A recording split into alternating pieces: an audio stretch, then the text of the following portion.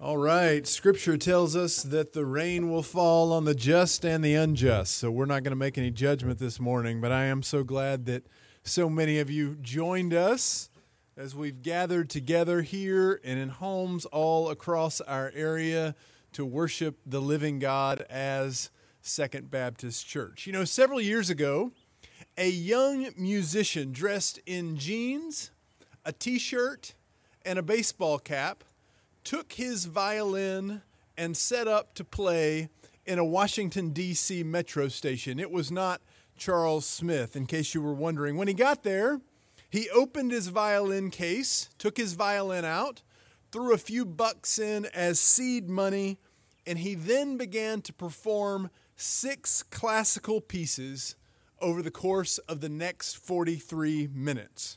And during that time, 1,097 people passed by, tossing in $32.17. Maybe Charles would have done better. We don't know. What we do know is that of those 1,097 people who passed by, about 3 minutes in, there was a man who stopped for about a moment, just a brief moment, and lingered, seemingly aware that something special might be happening. But there were other things to do, so he moved on. And then, about the same time, a young mother rushed hurriedly off the escalator and was trying to get by, but had to stop because her 3-year-old son was pulling her toward the music, intrigued, like something special was happening. But she also had things to do, better things to do with her day, so she moved on by as well. And when it was all said and done, of the 1,097 people that passed by in those 43 minutes, only 7 people lingered for more than 60 seconds. And of those 7 people, only one recognized the violinist as Joshua Bell. She threw in about 20 bucks, and so most of the others you can kind of figure were tossing pennies.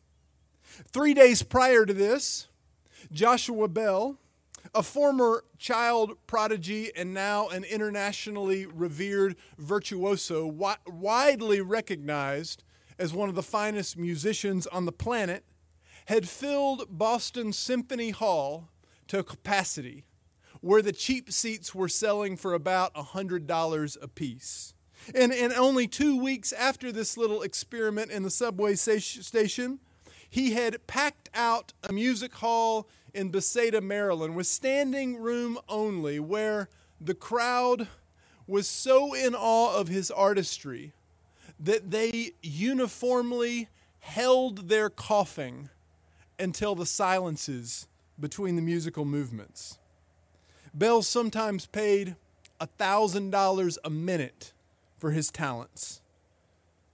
But on that Friday morning in January, he was just another street performer, competing for the attention of busy people as they were passing by on their day to work. When composer John Corigliano accepted his Oscar for Best Original Score, he credited Bell, saying, "He plays like a god." And he did on that day as well. For 43 minutes, one of the greatest musicians in the world played 6 of the most complex musical masterpieces ever composed on a $3.5 million violin that was hand-strung in the 18th century by Stradivarius, and almost no one noticed what was happening. Almost no one noticed the beauty in the midst of their busyness. And we can't judge.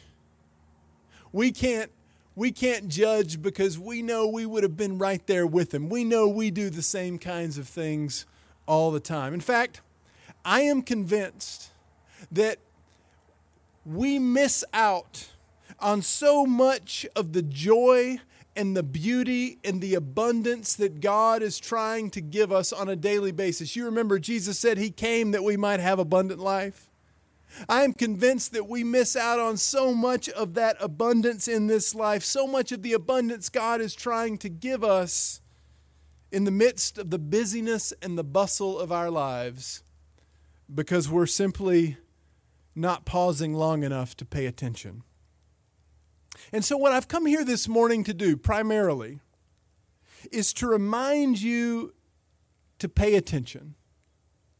To pay attention so that you might begin to notice what Father James Martin has reminded us of, that our lives are suffused already and always with the presence of God, so that we might learn to slow down and notice the signs and signals of God's beauty and God's presence and God's holiness all around us, so that all of you might begin to notice what God is trying to show you and what God might be trying to say to you right now, so that we might begin to notice what it is we've been missing. This is an invitation I find embedded and embodied in almost all of the post-resurrection stories. Have you noticed? Have you noticed that when Jesus shows up among His disciples in the aftermath of Easter, that they most always notice Him or know Him not? Mary, you remember, ran into Him outside of His garden tomb, and she only recognized who He was when He called out her name. And then later that day, Jesus joined some of His disciples walking on the Emmaus Road. He walked with them and He talked with them, and He went back to a house and He ate with them and He prayed with them, and they only recognized it was Him after He was gone. And then there are so many of these instances like the one we just heard, where Jesus shows up. He appears all of a sudden like He did in Luke chapter 24. And they're aware enough of Him to be afraid of Him, but they're still not so sure what to make of Him. Rob Bell once noted that it must be such a letdown to rise from the dead only to have your closest friends not recognize you. And of course, it may have just been the post-crucifixion haze. But in retrospect, Jesus had indicated that this kind of thing might happen from time to time. Earlier in His ministry, Jesus foreshadowed to His followers then and now that whatever we do or do not do to the least of these, we have done or not done unto Him. Emphasizing something to us that the Bible has shown us since its earliest pages, that sometimes in life, whether we know it or not, we are entertaining angels or even God unaware. Which means, to be clear, at any moment in our lives, God could be even more anonymous and just as embodied as Joshua Bell was in that metro station. In fact, God even promises us that God is going to do this, perhaps especially when we're dealing with those who have been wrongfully convicted or wrongfully condemned, those who have been mistreated, maligned, marginalized, and oppressed. In fact, Jesus says in Matthew 25 that this is going to happen, and we better be careful, especially when we're dealing with these people, because how we deal with these people may have eternal consequences. So we better be paying attention. Because if we're not paying attention, we may just miss it, and we do not want to miss God when God is trying to encounter us. We don't want to miss God when God is trying to encounter us. Lord God, help us not to miss You when You are in our midst. Help us not to miss the risen Christ when He is in our midst. In these post-resurrection stories, the ones we see in the Bible and in the ones we've experienced in our own lives, we often notice a few different responses. First of all, often when God encounters people, when God encounters us and we encounter God, sometimes we know it instantly. There are some times when we've encountered God in this world and in this life, and it is undeniable and we know it instantly. And there are probably some of you sitting here right now and you have stories of moments in your life when you knew God was there with you. And I'd love to hear some of those stories. And then other times what we see in Scripture and in life is that God encounters us, but we don't know it at the time. But then afterward, much like the Emmaus Road experience, we realize there was more going on in that experience than met the eye. And we echo Jacob's Genesis proclamation that surely the Lord was in that place and we did not know it.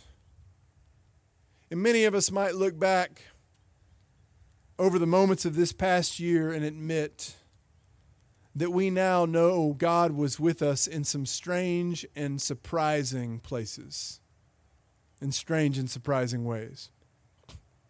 And still, other times, and actually often, I believe, God encounters us in this life and we just never pick up on it.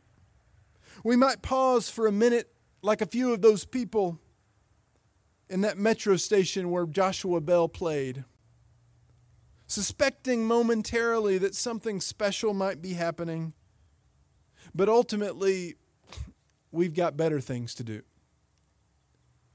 So we pitch in a few pennies and we walk on by. We miss it. But what I'm asking you to do this morning, what I'm here to ask you to do this morning is to try not to miss it, at least not as much. What I'm here to remind you to do this morning is to remember what Elizabeth Barrett Browning so eloquently proclaimed, that earth is crammed with heaven, and every common bush is afire with the flames of God. But it is only those like Moses who see, who take their shoes off. What I'm here to ask you to do this morning on the back of this year we've just experienced and on the precipice of the year ahead is to try to take the time to slow down and see. Shoes are optional. What I'm here to ask you to do this morning is to live with a greater sense of expectation. That the risen Christ, even right now, is trying to show you something. That the risen Christ is right now even trying to say something to you, and you might be less apt to miss it if you're paying attention. Something we know isn't always easy to do. In fact, it's increasingly difficult to do because there are so many distractions in our lives. There's so many distractions, and if we've got a cell phone or a computer or a tablet nearby, often we know there are work updates and there are all kinds of news updates and there are social media updates. There are all kinds of updates and distractions, and then we've got work distractions and working from home distractions. We've got all kinds of distractions going on in our lives right now, and I'm thinking about those distractions, and I'm also even thinking about the distractions of our regular routines. Our routines don't usually feel like distractions. In fact, they're the things that keep us focused on the things that we need to be focused on, the things that we need to be focused on to get the things done we need to do at work or at school and at home. But of course, if you're like me, those daily to-do lists, those routines with those to-do lists, are also often the things that keep us so laser focused on some things that we also miss out on bigger things. I do this often until, that is, I'm invited to do what I'm inviting you to do this morning. Occasionally break from your routine, reflect, and pay attention. I noticed this recently in the midst of a school morning routine when I was invited to pay attention to the back of a cereal box and to the one holding it. As a parent, you know, I'm often quite laser focused on school mornings. When I'm moving my kids from their beds to their bus stops, I've got a lot of things to do that I'm actively managing. And most of the time, my job is spent in the morning reminding people, prompting people to keep on moving, to keep on going. So there's little lingering over breakfast or morning conversations. We've got to get this show on the road, you know. Some of you know what that's like. So you know, we've got to get dressed. And we've got to make our beds, and we've got to eat our breakfasts, and we've got to feed the dogs, and we've got to put our shoes on, and we've got to put our masks on and put our backpacks on. We've got to keep this thing moving. The routine is the king. And throughout it, I'm naturally paying attention to some things and not other things. But one morning, and we didn't really have a lot of time,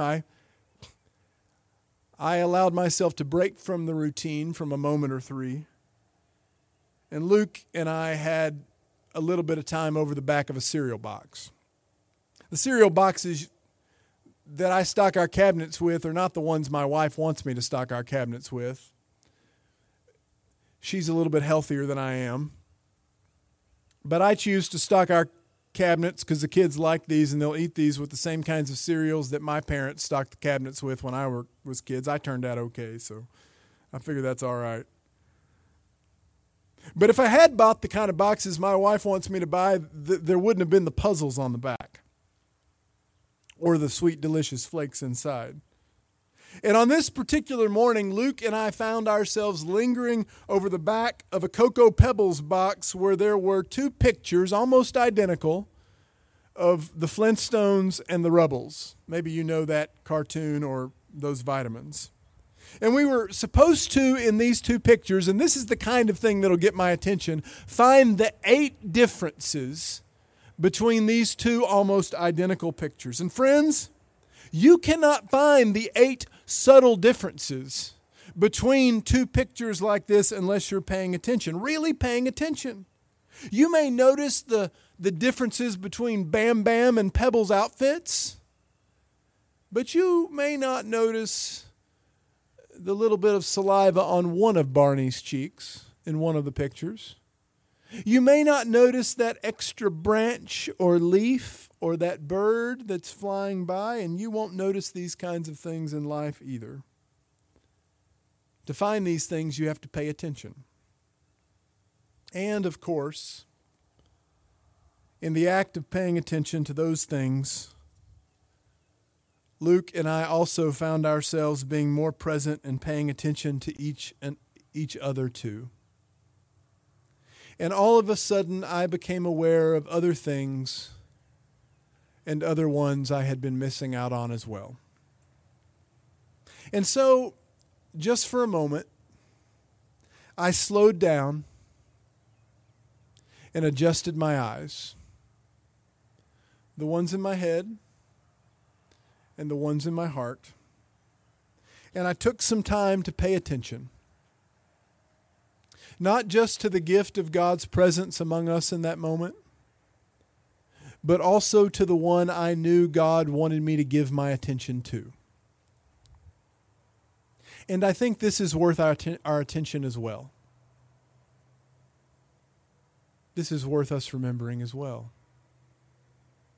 You know, I'm so struck by the way Jesus identifies himself in today's gospel story.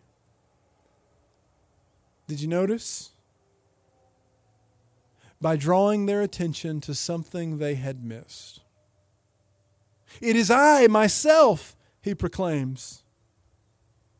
And then he reveals to them both who he is and what he is by showing them his hands and his feet, which you might remember still contained his wounds, his crucifixion wounds. They'd been there all along, from the moment he entered the room. But they didn't notice until he invited them to pay attention to them and to him. Which I think offers us a timely reminder this morning. Because if we're not paying attention, this is something we're easily going to miss with one another too. You know, most of us here are probably carrying some battle scars from this past year. And let's be honest, all of us are carrying some wounds with us from other times in our lives as well. And in the months ahead, as we all have more and more opportunities to be together in the ways we have so longed to be together, we should all realize that every single person we encounter, and that each and every one of us is carrying with us often an array of unseen emotions. There's the joy and the relief of being vaccinated and being able to be together in the ways we have wanted to be together. And then there's also unprocessed resentment over decisions that we didn't like. Unprocessed grief. Unprocessed fear. There's eagerness mixed with apprehension. There's heartache and there's hope. And there's hurting. I'm sure you've read or heard somewhere before that each and every single person you meet is dealing with an unseen battle that you know nothing about. And you know, I believe that's true. I believe that's true, and I believe that's especially very, very true right now. With you and with people all around you who will often not feel quite ready for their pain to be obvious to others. And that's okay. That's a personal thing. That's their right. But you know, if you're gentle and if you're generous, if you're curious and if you're compassionate, and if you're paying attention, you may just find that someone might be ready at just the right moment to share their pain and to show their wounds to you. And when that happens, that can be so beautiful, so holy, so healing. And if that happens, when that happens, you may just find, if you're paying attention, that God is also there with you in your midst in an undeniable way, paying attention to you. Amen.